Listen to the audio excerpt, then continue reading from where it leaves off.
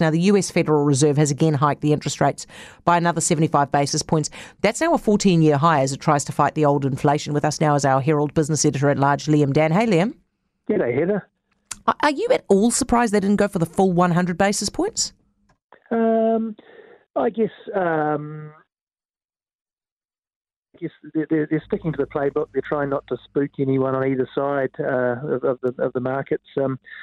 But, it's still pretty epic stuff if you look at, historically, and it does take their cash rate up ahead of ours for the first time in many, many years, as long as I can remember, since the GFC anyway. So, and that's starting to have a big impact when you look at things like our currency, which is I just checked about US 58 cents now. So, it does have a big impact around the world when the Fed moves like this.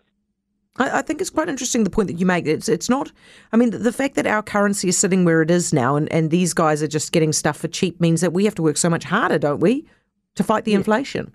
Yep.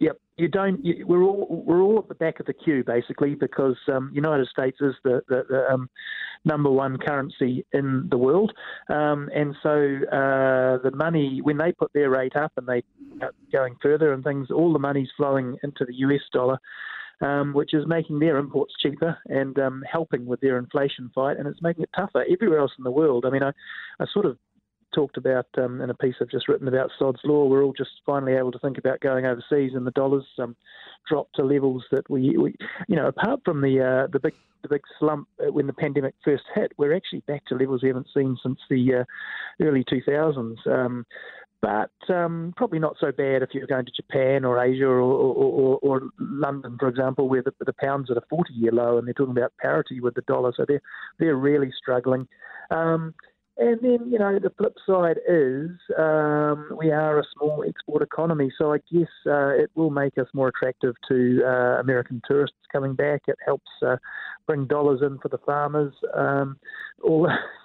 Just gets complicated because, that's more cash sloshing around. Is it good news or bad? I'm not. Well, what do you think? What do you think, Liam? On balance, I'd say we'd probably rather get on top of inflation first, and if we could be the states, we'd rather have our dollar higher. I'm sure the Reserve Bank would be talking it up, but and trying to get strength in the currency.